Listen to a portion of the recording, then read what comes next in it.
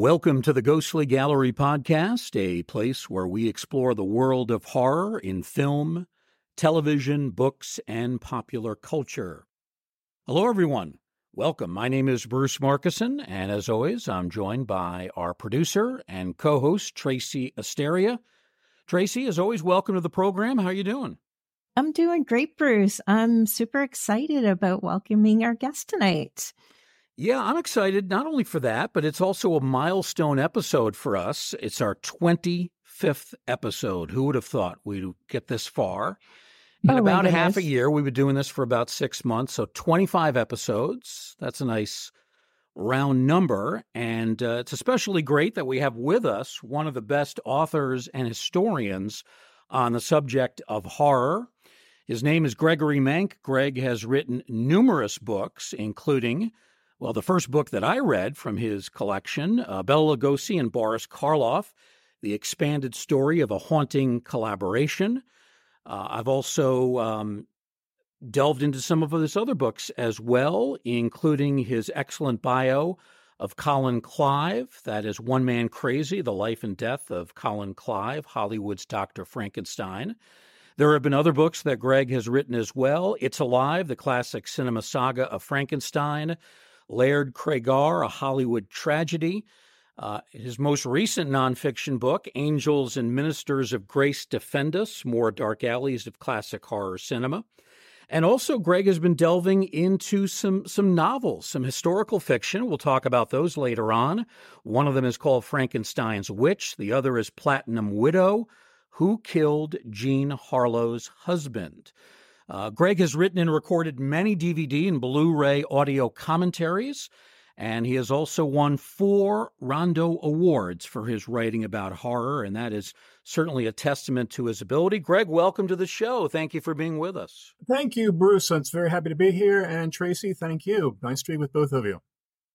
I'm going to let Tracy start things off. Tracy's going to begin the grilling with a question about your early days. Exactly. So one of the biggest questions that we like to find out from, our guests when they come on is just to share how this journey began for you. What inspired your inspiration with horror, monsters, and the world of mystery and the macabre? Like, tell us your story. Well, I go way back. I'll tell you up front, I'm 73 years old. When I was 6 years old, back in 1957, all right, the original Shock Theater package came on television, came to Baltimore. And for the first time, the old Universal horror films were being telecast. Mm. And they came to Baltimore. And this was even before the first one appeared, the first one, of course, being Frankenstein. They were a sensation. I mean, they showed the trailer for Frankenstein throughout the week. They showed the scene of the monster in Little Maria, where he throws her into the lake. The kids on the school bus were just, going crazy about, what they were going to show Saturday night. Well, one of the interesting things was that they were going to show it Saturday night, but it didn't come on until 11:15 p.m., right? It had been engaged for adult viewing. And I was 6 years old. So I went to my parents and begged all week long, could I please stay up until 11:15 Saturday night to see Frankenstein? And I think they were both, eventually, I think they both were so amused that I would be interested in something like this, that they agreed to sit up and watch it with me. They said, all right, we'll sit up and we'll all watch it together. Next day's Sunday, so, you don't have to go to school and you can, recover. So I stayed up and the show came on, and it had not been on for, I don't think, 7 or 8 seconds. And I said, I don't want to watch it. And I bolted and ran up to bed. That was the end of that. All right. So, well, about 2 weeks later, I couldn't forgive myself. I said they were going to have another Frankenstein film on, Frankenstein Meets the Wolfman. And so once again, could I please stay up and watch it? Could I please stay up and watch it? I think my parents at that point thought, well, he'll never make it. But my dad sat with me and we watched Frankenstein Meets the Wolfman. And I remember feeling kind of so about that one at the time. I love it now, but at the time it kind of went over my head. But the film that really did it, which was maybe about several months later, actually, was Son of Frankenstein. And the characters that really did it were, of course, Carlos Monster and Lugosi's Igor.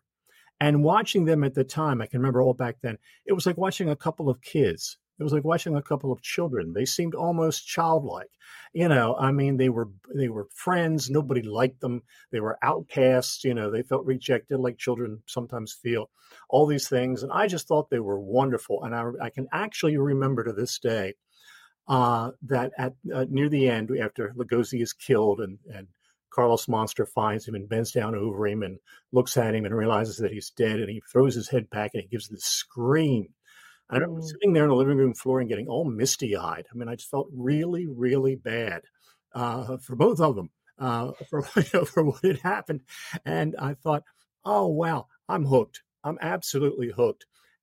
This stuff is great. And so I saw some more, and then of course it went off the air in Baltimore, and it was on in Washington like at 1 or 2 o'clock in the morning, and we could hardly, these were the days obviously long before cable, and the only way you were going to see it was have an antenna on your roof to bring it in on a properly night when everything was lined for this to happen. And so I didn't see very many for a long time, but then eventually, did start to catch up. And I was amazed that the bond there hadn't broken, that I was still fascinated, that they were still great, that I still wanted to know about them. And with me, something that hit early on with that movie was the fact that I not only were the characters cool, not only was the monster fascinating and Igor fascinating, but Karloff and Lugosi were fascinating. It was like, I wonder what these men are really like. I'm thinking of this at the age of 6. Okay. I wonder what they're really like. I wonder what happens when they walk down the street and people recognize it. Do people boo them? Do people throw things at them? Do people run away from them? What is it like to be a horror star? What do they have to go through, to make a living doing this? At that point, Lugosi had died. He had died the year before. But Karloff was still alive, and he was still very, very busy in doing a lot of television work and so on and so forth. And so that hit, that just absolutely grabbed me and didn't let go. And here it is. All these years later, that was 1957. And here we are in 2024. And here I am talking to you great people tonight about the same topic. So, yeah, Wow. an addict. I guess that's Oh my goodness. Oh, that's amazing. At the age of 6, it just was something about them that I could relate to as a kid.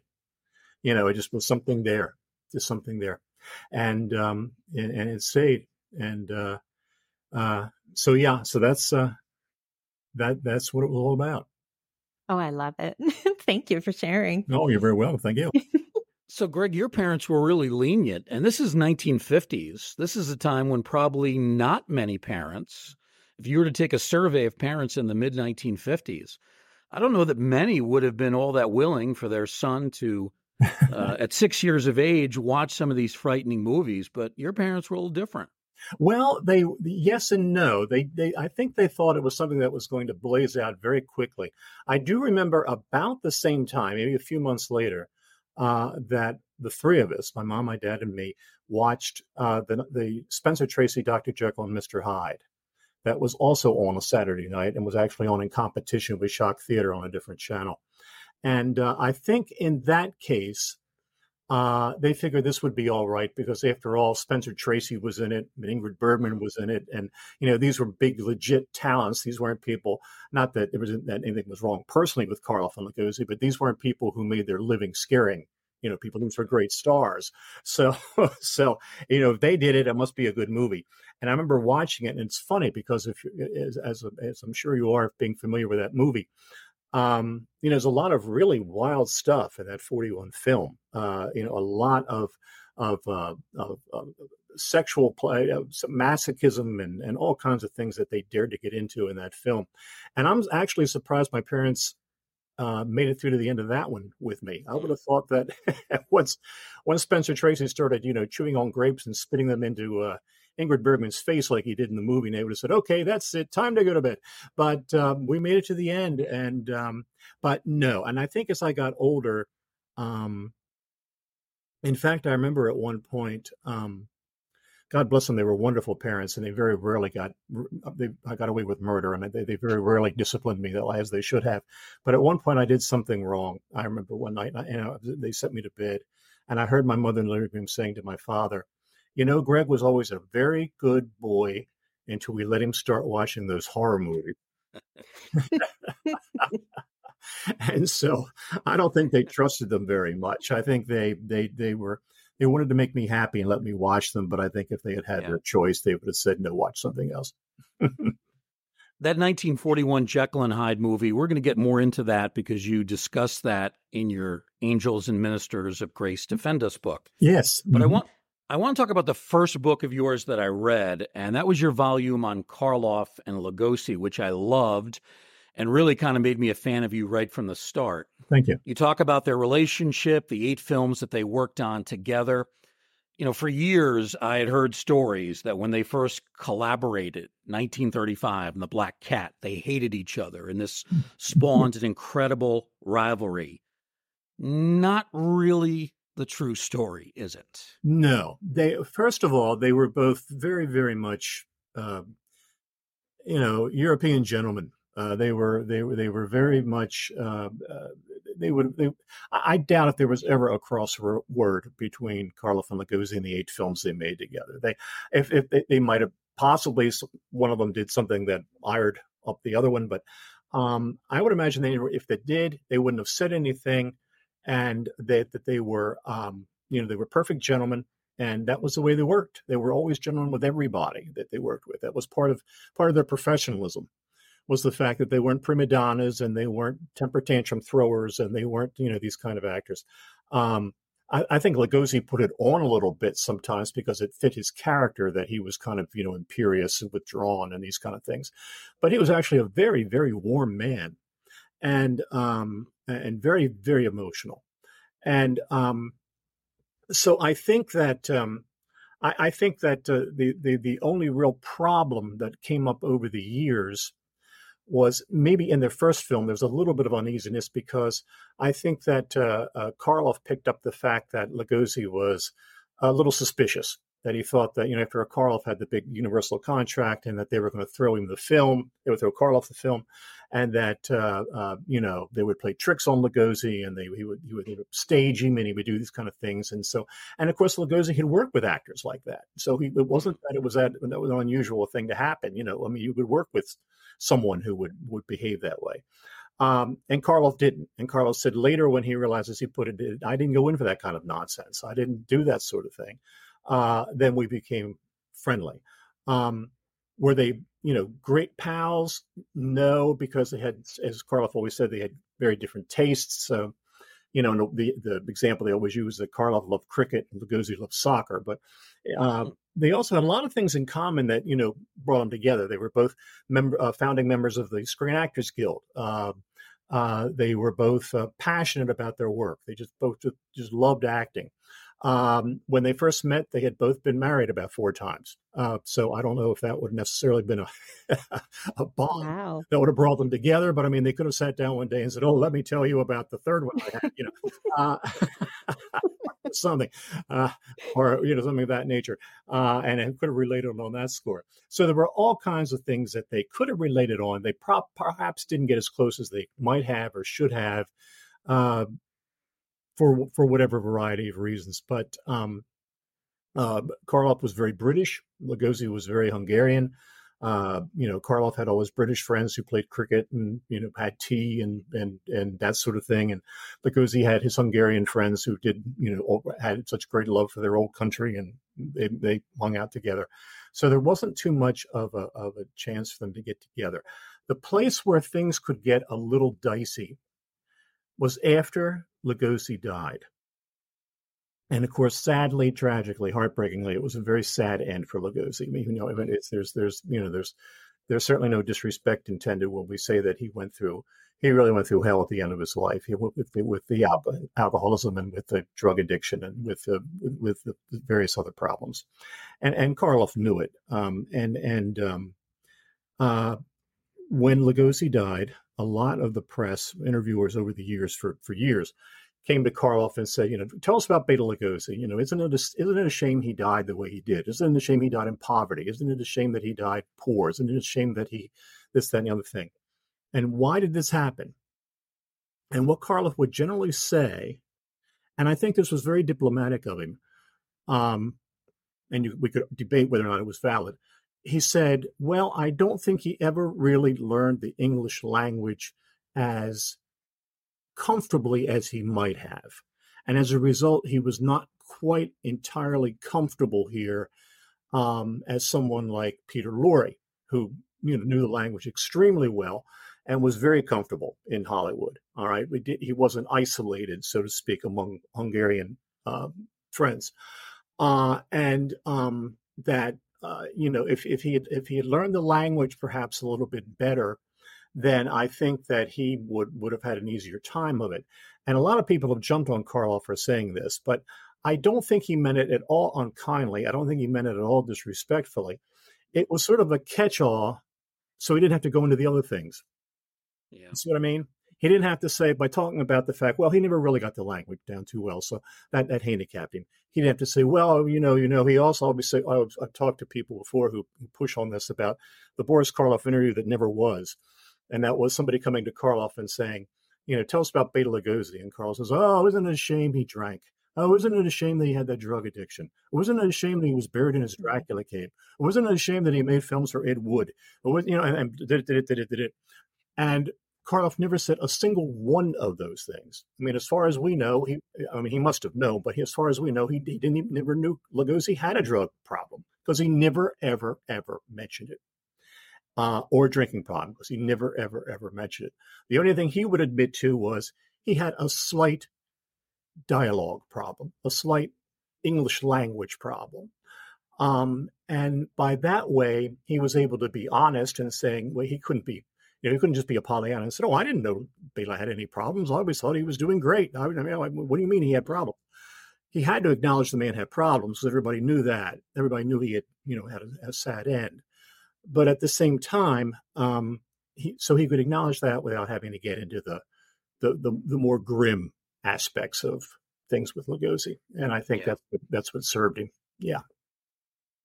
Greg, I'm curious, of the 8 collaborations they did, which is your favorite? Son of Frankenstein, which you mentioned, or The Black Cat, The Raven, The Body Snatcher, or something else? I think The Black Cat. I think The Black Cat is just it's sensational to watch the two of them together. I think The Body Snatcher is a wonderful movie, and I love Son of Frankenstein because it really, as I was saying, really set me on the path with my affection for these men. So I'd like different ones for different reasons. But as far as just as a film goes, I would say The Black Cat is just delirious. And the two of them are delirious in it. So I think I love watching that. And I'd throw something else in here regarding the Karloff-Lugosi relationship, and that is that, and it's always kind of moving for me to tell this story, but I think it's important. And that is that I knew an actress in Britain at one point whose family had some Hungarian ties. And when she grew up, her family had been, she heard stories from her family that they'd been related to Bela Lugosi, and they adored him. They just thought he was magnificent, and they talked about him with great love and great affection and everything. And they told this little girl about her uncle Bela, basically, and what a shame that he wasn't around anymore, that he had died, and that she wasn't going to get to know him. And she grew up with this hero worship for Bela Lugosi, although she had not ever met him, only heard what her relatives had said. And she sent away for a picture of him one point. There was there's some still catalog, and it had, Bela Lugosi, and she sent her $1 in or whatever, and they sent her a picture. And she was, again, very young. She probably was about eight years old.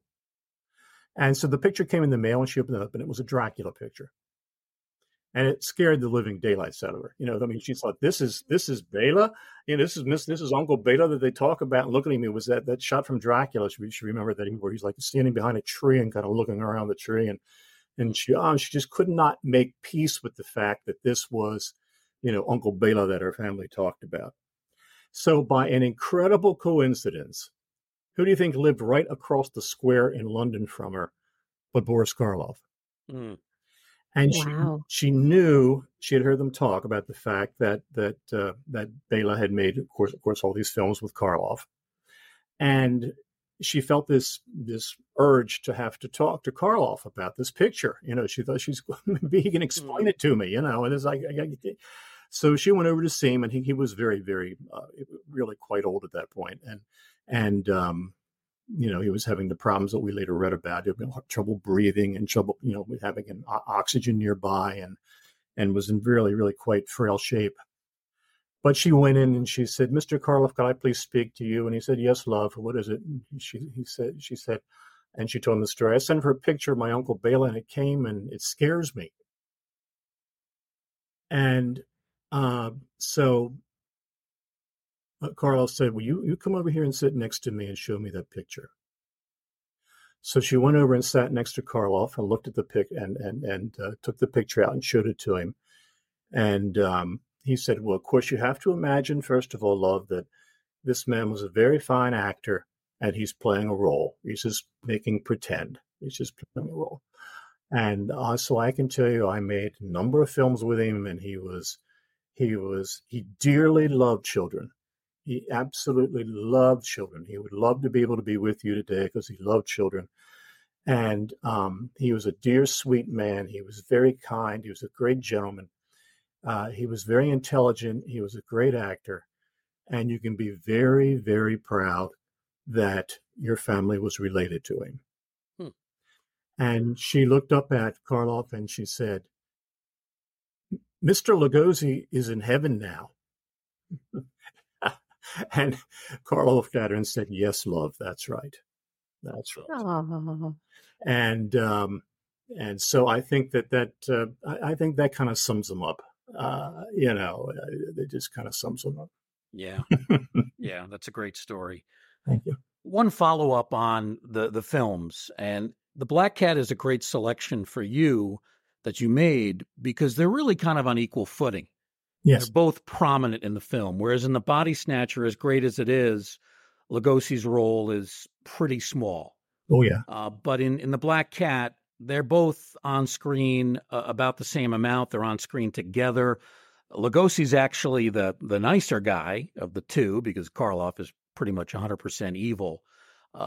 Sometimes there wasn't that balance in those films, but The Black Cat had it. It did. It did. It's almost like somebody took out a slide rule or something and measured exactly who was going to get how much footage in the film, and that it would be all even and everything would be laid out perfectly, and that nobody could walk away and say somebody was slighted in favor of the other actor. And the other thing that you notice that I've noticed watching it constantly is the fact that neither actor, and I know a lot of people would probably argue with this, but I don't think either actor makes any effort to upstage, overshadow anything the other actor. They're a perfect duet. There's nobody's hogging the screen, nobody's overacting. They're both completely in character, and there's just this marvelous chemistry going on between the two of them, and neither one is fighting for dominance. They're letting the story roll along in its own sick, crazy way, and they're just they're to propel it, and they're great. They're it's great professional Hollywood acting, any kind of acting. Greg, let's talk about another iconic actor whose career ended up being much shorter than Karloff and Lugosi, and that's Colin Clive. You did a full-length biography on him. What motivated you to really want to delve in depth on Clive? Because he has been forgotten by a lot of people. He has. He died in 1937, so he's been gone a very long time. And he was, I think, seeing him in Frankenstein and Bride of Frankenstein, there's almost an inevitable wonder: is this man is in much pain for real as he appears to be on the screen, or was he able to turn it on and off? Unfortunately, in the situation with Clive, he was probably in worse pain in real life than he was on the screen. Talk about a life being a real life horror movie that a man is trapped in. That was Colin Clive's life, and there were a lot of things about it that we did not know until we got into the book, and that some very startling things, and including the fact that there was a problem in his family at the time, based on all the research that we found, with uh, mental illness, severe mental illness. He had a mother who abandoned him and his two sisters and her husband when Colin Clive would have been about 12 years old, and which is not that unusual necessarily today. A wife leaving her husband, but this was, again, this was back around 1912, and in Victorian England, and what would have passed as Victorian England. And women, to use the cliche, women did not behave like that. Women of the upper class. I mean, they would not have done something like that. They wouldn't have just suddenly taken up with another man, moved in with him, and then gotten on a ship with him and taken off to another country and left her family behind. All right, so today people would have made peace with that, perhaps, but although it would have still been painful. But in his time, it must have been a terrible, terrible blow to him and to his sisters and to his father. He also had an uncle who was in an asylum on the island of Jersey, and we were able, by great fortitude and luck and resourcefulness on some of my fellow researchers' parts, that we were able to get the papers from back at that time, and there was the man's name. And next to his name in the list of the reasons that he was there, it was kind of frightening. It had the word lunatic. Wow. Name lunatic.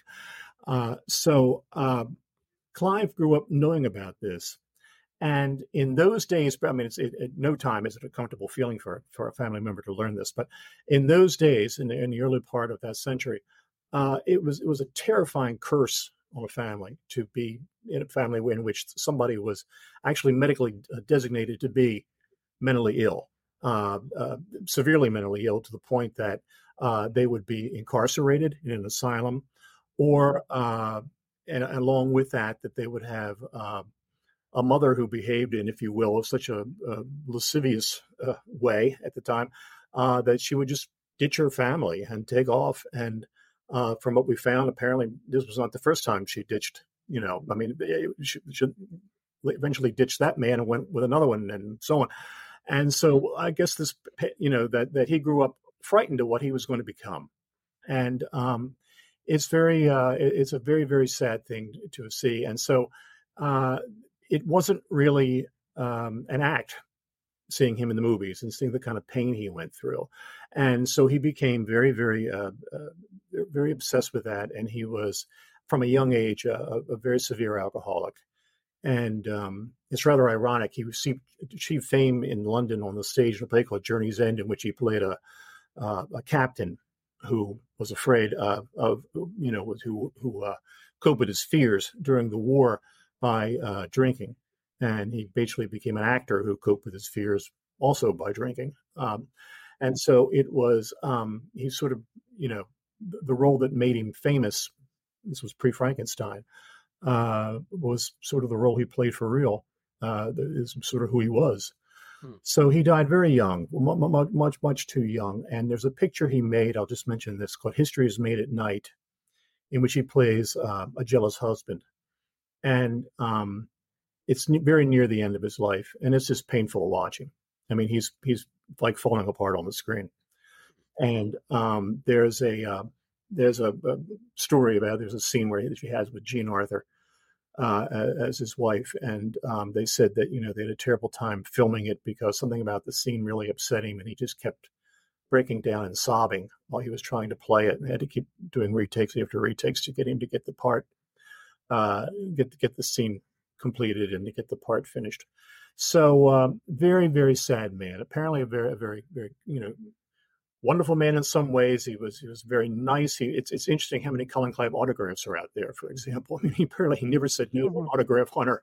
You know, you can go to almost any British autograph seller and say, I want a Colin Clive autograph, and they've got them all over the place. Even though he's been gone all these years, he signed everything. He signed pictures. He signed papers. He signed menus. He was apparently a real gentleman, and he loved horses, and he loved animals, and he loved dogs, and he was a very great guy. But he had this terrible curse on him that passed on him. Yeah, so it was a very painful book to write. And really, it was quite. I almost felt when it was over that I needed a couple of months to recover from it, because it just really kind of got under my skin. Greg, you did a great talk about Clive at the 2018 Monster Bash convention. And as I recall, you talked about him as someone who got incredibly nervous about performing on set, stage fright. Yes. I guess he never really recovered from that, did he? He did not. And in a way, he was really in the wrong profession, because, I mean, most actors get a certain degree of stage fright, although it's not so much that they're afraid of the audience as it is they're just kind of afraid of themselves, that they won't do a good job that night, or they'll make a mistake, or they'll do something that, they'll be kicking themselves about when they go home that night. But in his case, he really was. He was extreme. He was not an egotist by any stretch of the imagination. And so the idea of going out in front of all these people every night on stage or in front of a film crew, just terrorized him.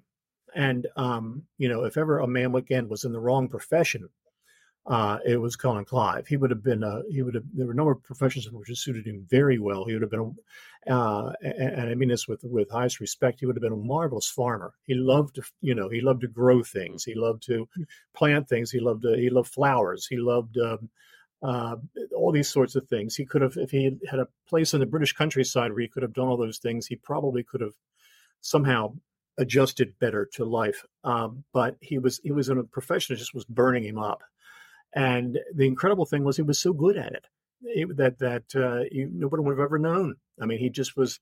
That was the thing, that they couldn't let him go. He couldn't let himself go from it, because he was doing so well and making so much money and so impressive and everything that it was like, I can't give this up. Obviously people want to see me do this, so I'll keep doing it. But it burned him up very, very fast. In 2019, Greg delivered another wonderful talk, this time about another actor who had a tragic fate, Laird Cregar. Tracy, I wish you could have been there because Greg kept this capacity crowd at the Monster Bash convention in place for a solid hour and 15 minutes. I mean, people were just captivated, including me. And I had really never even heard of Laird Cregar, and I learned so much that day. He made two outstanding films in the 1940s, The Lodger and Hangover Square. And in The Lodger, Greg, you said that Cregar put forth, quote, a breathtaking performance, gentle at first, but a rampaging monster, end quote, by the end. One of the best performances you've ever seen, right, in Hollywood? Oh yeah, as Jack the Ripper. Yeah, and that's another childhood memory of sorts, and that was that there was a kid about the same age as when I saw Shock Theater, turning on this television set. I remember it was a Sunday afternoon, and there was the last 5 or 10 minutes that The Lodger was on. And at that point, he's going crazy. He's being pursued through the theater by Scotland Yard, and he's completely out of his mind. And he's running over a catwalk, and the shadows from under the catwalk are coming up and like rippling up and down over his body. And he looks like some, horrible hybrid of zebra and human monster. And I remember again turning to my dad and saying, "Who's that? Who's that?" He said, "That's Laird Cregar." And I said, "I never heard of him." And he said, "Oh, he's been dead for many, many years." And he had died in 1944. And but he did a handful of movies, but that one, the Lodger is his most famous one, and he just absolutely blew the roof off the theaters when he in that performance. He was just absolutely he was incredible, he was mesmerizing, and loved it. Absolutely loved it at that point. And then within the next year, he didn't love doing horror films anymore. He wanted to change his type. But at that point, he just thought, this is the greatest part of anybody can have. Just think of this. You start off with gentle and build it up, and then go completely, crazy and wild by the end. And And so, but it's a marvelous film, and he's absolutely terrific in it. He really is. He's one scary dude in that movie. Yeah. Then he makes Hangover Square, which is a different role, and he has a Uh-huh. different appearance as well. And then after he makes that movie, he checks himself into a hospital for hernia surgery. This is 1944. He would never leave the hospital. What exactly happened? Well, what happened was that he got very, very, very, again, a very sensitive man. He got very hypertense about where his career was going. He was passionate about acting, loved it, loved the different performances. Uh, but his big fear was being typecast. He never wanted to be typecast. He wanted to be able to play all kinds of parts, eventually romantic parts. And this was a big challenge for him because at the time that he played Jack the Ripper in The Lodger, he had just come off a diet. He had lost 70 pounds, and he was down to uh, about 260. All right. I mean, he started off at about 340. Right. So he was tall. He was 6'3", but he weighed about 340 at his biggest and heaviest. And so he was losing weight chunks at a time. And when Hangover Square came along, it was a very different story. There was a novel by Patrick Hamilton written Gaslight. And in it, the character of George Harvey Bone, whom he plays, is a semi-romantic character, and uh, he was completely changed in the script. They wanted to make another Jack the Ripper movie, basically, so they transformed it. And Cregar thought to himself, "Uh-oh, they're going to have me play Jack the Ripper for the rest of my career. Every movie I make, they're going to make me some kind of hulking, golem-esque monster stalking the streets and scaring people and terrifying women and all these kind of things." And he didn't want to do that. He got in a big fight with 20th Century Fox for his own contract of making the movie. He refused to make it. They, of course, came back with their lawyers and said, "Well, you have to make it, or else." It was an incredible mess.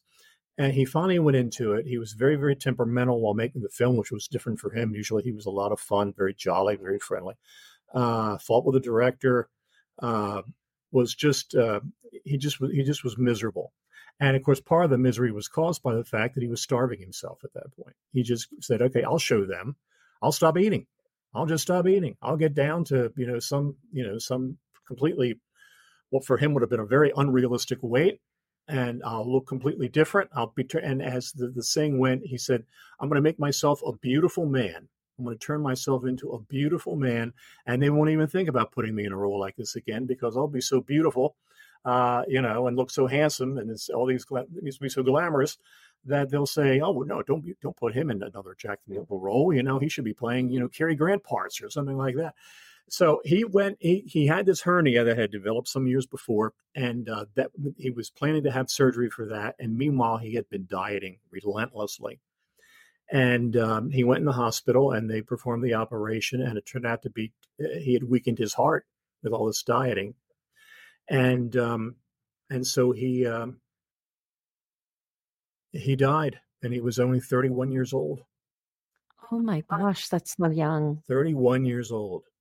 And he just, it was just such an incredible, incredible waste. What a terrible, terrible loss, because he could have done so many things. He was so versatile, and you think about all the actors who were great actors and did all kinds of things, who were heavy set actors like Charles Lawton, for example, and those kind of people, and managed to make it work anyway. But he was young, and he was very. He got to a point that he had become quite temperamental and quite upset and all these things, and it was very, very sad. He just ran himself right up to his death with his dieting. Greg, is it true that just before his passing, the studio put out lies about him to try to make him comply? They did, and it was a very, very ugly smear campaign. They put out a lot of lies about him. He was part of his. In reality, he was a gay man. All right, but he was an extremely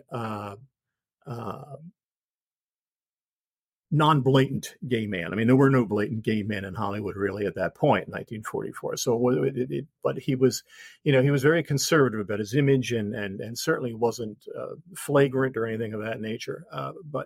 But they leaked, as studios would do in those days. They leaked stories that would not be picked up by the major papers, but would be circulated nonetheless by rumors throughout Hollywood, and then from Hollywood on from there. And they told some horrible stories about him, about various things he was doing, and various sexual excesses he was involved in, and these sorts of things. And it was sort of a gun to the head thing that if you persist on defying this studio, if you desist on not doing what persist on not doing what you're being told to do, and not doing the films we want you to do, and not cooperating with us, all right, you're going to get to a point that you're going to be considered such a monster in real life that you'll never get a job. Horrible way for the way life went in Hollywood, but it was typical, and that was the way they ran things. That's what these studios had in many cases. They would have this brain trust that would put together these horrific stories about the stars.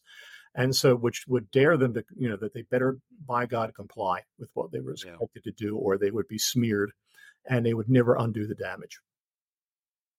Greg, do you remember which studio? 20th Century studio Fox. did this? 20th Century Fox, and that was the studio of Daryl Zanuck. And Daryl Zanuck was a brilliant movie maker, but he was a real SOB in real life. He was an extremely despotic producer, and you just didn't cross him. Richard Widmark was on contract at one point, for example, and Richard Widmark was offered a movie that he didn't want to do, and it was not the first time he had agreed to do a movie he didn't want to do for them. So Widmark sent back the script and said, "No, on this time, no, I'm not going to do it." So he said, his agent came over the next morning and said, "I've got something for you." And he said, "What?" And the agent picked up the phone and called 20th Century Fox and handed it to him and said, "Here, you listen to yourself." And his voice said, "Hello, this is Daryl Zanuck. And am I getting the right information? You're refusing to do this picture." And Widmark said, "Well, yeah, I've done like 3 dogs for you at this point. I don't want to do another one." And, he said, "Well, you miserable SOB, no good, blah, blah, blah." He said, "I will ruin you personally. I will ruin you professionally. I will ruin you socially. You will not be able to show your face in this town if you don't do this picture. We will attack you on every single angle we can attack you on until nobody will hire you." And so he said, and they said to Widmark, "What did you do?" He said, "I did the picture." I didn't have a choice. I figured I can't stand up to that kind of, insane, power that these people had at the time. So that's what Krieger ran into, and it was a terribly heartbreaking thing for everybody involved. And he's buried I don't know if any of you have ever been to Forest Lawn in California, and the big cemetery in Glendale. And, so many famous people are buried there. Jean Harlow and Clark Gable and Carol Lombard, all kinds of people. And anyway, when Krieger died, he was buried at Forest Lawn. And on one of my early trips to California, I decided I wanted to visit Laird Krieger's grave. And the reason was because it was very strange. I seemed to have a contact with him in this sense, in that he only made a few movies, but it's like every time something important came up in my life, a Laird Krieger movie came on television. There he was. All right.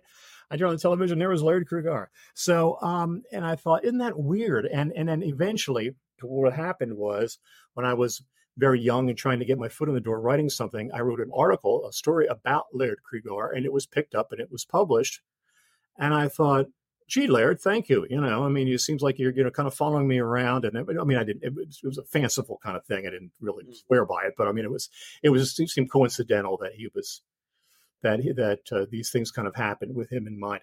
At any rate, this was 1981, and we decided we were going to go to Forest Lawn and visit Laird Krieger's grave. And I wrote to them and asked if I could, if they would give me the information where he was buried. And they sent back a letter and said, "Yeah, he's here, this spot, this, so on and so forth."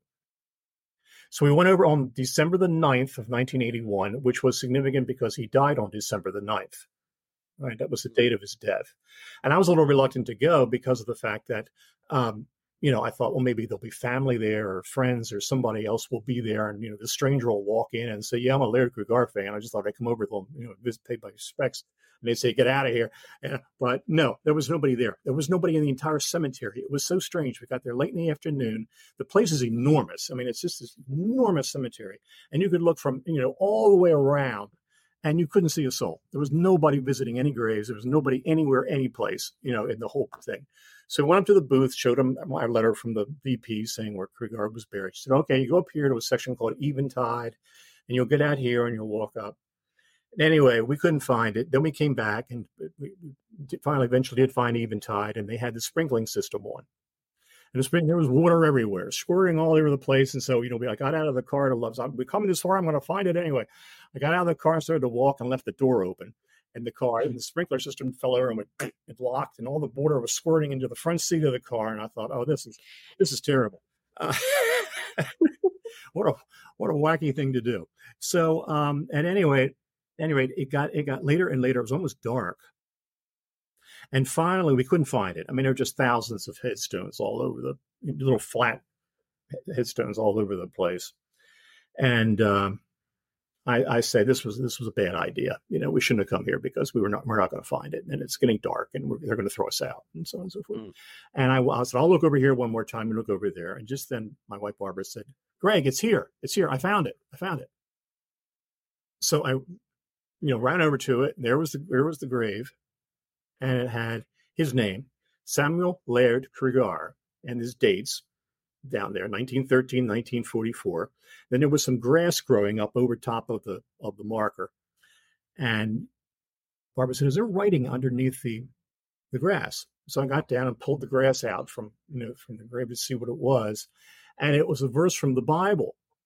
And the verse said, it was from Matthew. It said, I am with you always. Wow. And I thought, okay, Larry, you're with me always. I'm good. I'm good with that. You can hang around.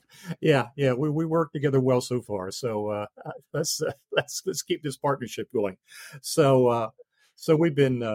It was very mysterious and very very strange. And we left and went to a restaurant and drank margaritas for like 3 hours. So we couldn't get over it. Yeah. For a while, that had me believing that this was the cemetery scene from Night of the Living Dead. Yeah. At the beginning of the film. And your wife's name is Barbara. And of course, Barbara. The character in that movie is Barbara as well. That's right. So that just jumped into my head right That's there. That's right. Greg, let's talk about your most recent nonfiction book. And it's got an interesting title, Angels and Ministers of Grace Defend Us. Yes. More dark alleys of classic horror cinema. So let's right off the bat ask you to explain the title. Well, it's funny because I had finished the book on the books we talked about on Laird Krugar and on Cullen Clive. And I decided I wanted to do something else. And I wanted to do something else. I've got the book right here beside me. And I decided that what would be a good idea with this particular book is to do something that didn't involve personalities. Because I didn't want to get in any more, personalities that were going to drain me and make me feel exhausted afterwards and so on and so forth. Mm-hmm. I would just write about some films. But then I realized something, and that was that films really do have their own personalities. Their films start off a certain way. They're going in a certain direction, and all of a sudden they get compromised. They get broken. They get changed. They get warped. Sometimes they get better than anyone expects. Sometimes they get a lot worse. Sometimes they end up somebody else's creation than what you think, what you were out to create in the first place, and something else comes along. As it turned out, this book was pretty much not that much different because the films covered in it were the same sort of things. They were all films that started off with a certain goal, and then as they went along, because of the studio, because of the censorship, because of any number of things that came up, they changed, and they took on a different vision. You mentioned a little while ago, Bruce, Dr. Jekyll and Mr. Hyde. perfect example. All right, that thing went through many visions of how they wanted that film to work, and what Hyde was going to be like, and what, how the whole story was going to progress. And then they would, they realized that, the Hayes office or Breen office was not going to accept that particular draft, or Louis B. Mayer didn't like it, or Spencer Tracy didn't like it, or somebody else, somebody else that couldn't work with it that way, and so it would change. So there were a lot of films in it, and most of the films are melodramas or horror films. The Rasputin and the Empress, which the three Barrymores made in 1932. Island of Lost Souls, which we could talk about a lot, about the Island of Dr. Moreau that H.G. Wells wrote about, the movie with the Panther Woman in it, how that all came together. The censorship troubles that Bride of Frankenstein faced. I mean, they had so many crazy ideas they wanted to put in that movie that, again, the censorship person said, no way. That never happened. The incredible changes in the movie Mad Love, which I'm sure you're familiar with, and Mad Love being, the great Peter Lorre and Colin Clive horror film, and which went through again a lot of mutations before they finally decided on what they could get away with, and so on and so forth. And there are also some chapters in it on people who went through changes in their lives. Aquanetta, who was the Paula the Ape Woman. Even a chapter on Basil Rathbone, who was in many ways the most distinguished, actor in movies in the 30s, but by the 1960s was making films like Hillbillies in a Haunted House and this crazy stuff just to kind of keep food on the table. I think that if there's a point to that book, is that it's good to have a plan, but you also, if you want to keep your sanity, you have to realize that the plans have to change all the time. They're always mutating. They're always something's going to come along that's going to push you into another area, and to try to get the same thing. And sometimes it's an improvement, and sometimes it is a disaster. So you touched a little bit on the Hays Code. So for those of us who are not really familiar about that, can you just explain that to our listeners just a little bit, if you don't mind? I'd be happy to. The Hays Code was actually Will Hays had been a Postmaster General of the United States, and when films were getting supposedly out of hand, he put together a code. This was around 1930. As it turned out, nobody really enforced it because of the fact that the studios had so much power. They figured, well, we can make what we want to make and nobody's going to stop us. And so what happened was that they came along with, in 1934, they set up a man named Joseph Breen, Breen. Joseph Breen became the new head of the censorship of the Hays office, or sometimes called the Breen office. And what he did is he read every single script, and then he would come back and say, this can be in the movie or this can't be in the movie. Now, an example of that would be, we talked a while ago about the Black Cat. All right. When they finished writing the script for the Black Cat and they sent it to Joseph Breen, all right, Joseph Breen wrote back, and Joseph Breen had 20 different points that said, these have to come out of the script. All right. Oh my goodness. These 20 things, they all got to go. All right. Particularly in that case of that film, it was the killing of a cat. You can't kill an animal on the screen. All right. And the other thing was, you can't skin a man alive on the screen. All right. Which is what Lugosi does to Karloff in the climax. So, but there are a lot of all kinds of other things as well. And, that they couldn't do. The photographer in the beginning of the movie appears to be effeminate. Take this out. Those kind of things. And many, many different things. And of course, how the women were dressed in certain scenes, and anything that they thought was provocative went. And so when Bride of Frankenstein came along, and as another example, and they decided that they were going to really, create the greatest, the wildest horror film ever made, they fought with Breen right up to the shooting of the picture, right up, all the way through. It's funny that the first film that actually ran into Breen was a picture that was directed by James Whale, who directed Frankenstein and Bride of Frankenstein, but it was not a horror film. It was a film called One More River. And it was about a divorce drama in which a woman had been raped by her estranged husband. And you can possibly guess who the actor was who played the rapist husband. It was Colin Clive. All right. Colin Clive played the part. So, at any rate, that film had so much trouble with the Breen office that the night they previewed it up in Santa Barbara, they were still making cuts in it, like in the car, in a truck on the way up to Santa Barbara, and then they'd quick splice it together and all this to put it to, and you can't have this, and they would loop in dialogue. Lionel Atwill was a lawyer in it, and every once in a while he says a line that doesn't fit the rest of the movie because they took out the line he said and put in another line. And so the studios were absolutely at the mercy. Now you might say, why'd they get away with it? All right. And it's kind of a controversial answer. And that was that the reason that it kind of went along like that was because Joseph Breen was Catholic. Actually, he was a former seminarian, right? He had actually studied for the priesthood. Most of the moguls in Hollywood, the heads of the studios, were Jewish. Mm-hmm. All right. So basically what they kept saying was that they were going to take one of the biggest industries in the United States and it was going to erupt into a holy war. It was the saying they kept using, a holy war in which the Catholic Church was going to go after the film industry. And there would be a fight between the Catholics and the Jews about the entertainment product in the United States. So they tried very hard. And actually, you got to give Joseph Breen credit because Joseph Breen really, really worked hard, although some of the changes he made sound absolutely ridiculous. He worked very hard to try to avert that ever happening, and it didn't. All right. We never had the holy war between the Jewish film industry and the Catholic Legion of Decency or the Catholic Censorship Board. It never came to pass. And then eventually the censorship mellowed a little bit and mellowed more and more and more.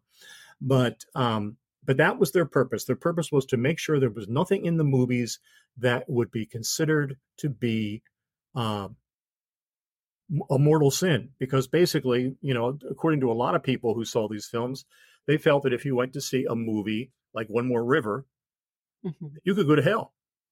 That's what the Catholics were saying. You go see that movie and, you better hope you don't get hit by a truck on the way home before you have a chance to go make confession because you could go to hell for having watched that movie. And so it was very, very controversial and a real hell nest, for them to have to work for. And of course, the horror films where you're dealing with, blasphemy and sacrilege and man-made monsters and vampires from the dead and crucifixes being held up as weapons and all these many other things that all had touches in there in the whole realm of religion. They were special targets for the censors because they were really asking for trouble. Yeah. Greg, as a follow-up on this, was there a lot of material taken out of the 1941 version of Jekyll and Hyde? There wasn't a whole lot taken out, but there was an awful lot that was changed that they never went with. For example, the way Hyde appeared, there wasn't too much. But there is one thing. There were a lot of cuts that were made that nobody really understood at the time, and today really don't understand the full reasons as to why they were taken out. There's all kinds of theories. For example, in the movie, if you watch the movie the 41 Jekyll and Hyde, probably Spencer Tracy's best scene is about 3 minutes from the end. He's Dr. Jekyll at this point. All right. He's not Mr. Hyde. He looks in a mirror in his laboratory. He's afraid he's going to turn into Mr. Hyde, which he does. But before the transformation comes, he stands there, he looks in the mirror and he cries. All right. He's weeping. He's saying, he's sorry to God. He's apologizing for what occurred. He's sorry he went this far. He's sorry that he got himself mixed up with the human soul, so on and so forth. And, Spencer Tracy didn't cry very much in movies. He was kind of a strong, silent type. But he's crying in this scene and it's very, very moving.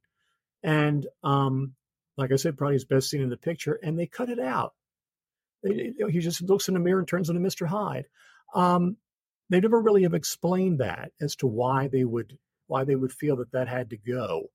I mean, like I said, some theories as to why, but uh, there was always the worry to a certain extent that some of these guys in the movies would do really horrible things, and then 30 seconds before they died, they'd say, "I'm sorry, God. I'm really sorry. I didn't mean it. Please forgive me. I'm sorry I did it. Okay." And at which point there's forgiven and they're going to go to heaven. And it's like, the movie doesn't want that to happen. They want the audience to think he's going to everlasting hell for having been, having meddled in the human soul or whatever. So he couldn't let him forgive himself in the last minute, although occasionally people did. But no, they have in the original script, they have a Mr. Hyde who's like a cone head, and he says all kinds of horrible, terrible things to the women, and he's he's really, really horrific in that picture, in the script, and recites verse and does a real nightmare. And then they thought, well, he's probably too much, let's tune him back. And then of course eventually they get to the Mr. Hyde who's in the movie, who's pretty nasty character, but he's not really horrifying. I mean, if you saw him on the street, you wouldn't say, oh, let me run the other way because this guy's obviously a monster. You would just say, gee, there's a kind of a toothy guy that looks a little bit like Spencer Tracy, kind of thing. And look at those choppers. Yeah. Greg, final question. You've branched out into a different area of writing the last couple of years. You have written 2 novels. One of them is called Frankenstein's Witch, partly set during the filming of the 1931 version of Frankenstein. And you've also done another historical fiction piece called Platinum Widow, Who Killed Jean Harlow's Husband, which actually involves the real-life death of Harlow's husband, but you take some liberties with that. Tell us why you were motivated to get into these areas. I think it's fascinating. It was really, really fun to do. And I figured that, there is this genre now where people are taking, historic fiction, liberties with books. And, of course, in the case of the Frankenstein book, I've labored in those vineyards so long that, I feel like I know so many of the people so well. I feel like I know Colin Clive and I know Boris Karloff and I know all these people. And I thought that, back 1931 was a pretty wild time in Hollywood. The idea of witchcraft in Hollywood at the time was certainly a reality, that there was all kinds of crazy things going on that didn't have a lid on them yet. And so in that book, what happens is that the book is divided into actually 2 parts. The first part, which takes place in 1931 during the shooting of Frankenstein, and how the various very interesting real life people in it, Colin Clive, James Whale, Boris Karloff, so on and so forth, get involved with this pagan, I guess some people would call her, blasphemer and another name, but basically she's a witch. She calls herself Frankenstein's witch, and who performs a black mass out at Malibu Lake and does all kinds of unspeakable things, and who eventually gets personally involved with Colin Clive and causes all kinds of troubles. And then the second half of the book actually jumps to 1967 and the Summer of Love, and of course a lot of those people are still alive. Carl's still alive in 1967, and so on and so forth. And the imaginary protagonists in the book are still alive, and so on and so forth. So that one I had a lot of fun with. As I did with the second one, which is very, very much based on the actual facts of the situation with the Jean Harlow great unsolved mystery of Hollywood, really, 1932, when her husband of 65 days was suddenly found dead with a bullet in his brain. And they never have, to this day, really confirmed whether or not it was suicide or whether it was murder. There are a number of people who had excellent reasons in their mind to have murdered him. He also had a number of excellent reasons in his own mind to have murdered himself. All right. He was a very unhappy man. And so there were both, they both, in both cases, it was great to really kind of saturate yourself in all of the atmosphere back in those days, all that was happening, all the different addresses. I've been to many of the places that are described in both books. I remember walking up the hill one day up to the house where Paul Byrne, Jean Harlow's husband, was found dead, and thinking at the time, I thought, anybody could have shot him. I mean, the place was so obscure up in the hills, up at Benedict Canyon. I mean, somebody could have driven up there in a tank and fired it into the house, and nobody would have noticed him coming, because it's so obscure up there. That, and of course, with the Frankenstein situation, again, there were so many things that different places I had visited and research I'd done and everything that I could just kind of pop right into the book. So it's been a lot of fun to do, and a different take on all of this, and it's I'm working on a third one now, so we'll see how that one goes. If it gets to completion, I'm on the final fifth part, so hopefully it'll get there. Nice. Nice. Greg, what's the best place for people to buy those two books and also your Angels and Ministers of Grace Defend Us book as well? Probably the easiest way is to order them on Amazon. And also, if you're coming to Monster Bash, I always have the books there at the conventions. So I'll be at the Monster Bash convention this summer. And that's in July, right? It's in July. That's right. And I'll have both books, all the books with me that we talked about tonight. And be very happy to talk about all this further with anybody who's there. And you and our friend Frank Dell'Estrito will be doing a presentation on House of Frankenstein at Monster Bash. Want to mention that too? We sure will. Yes, I'll be honored to work with Frank. Frank's a great guy and a marvelous researcher and historian, and we have a lot of fun together. Yeah. Greg, we really appreciate your time. You've been very generous with it. Best of luck with these newer books that you've come out with and the current book project that you're working on. We hope to see that published soon.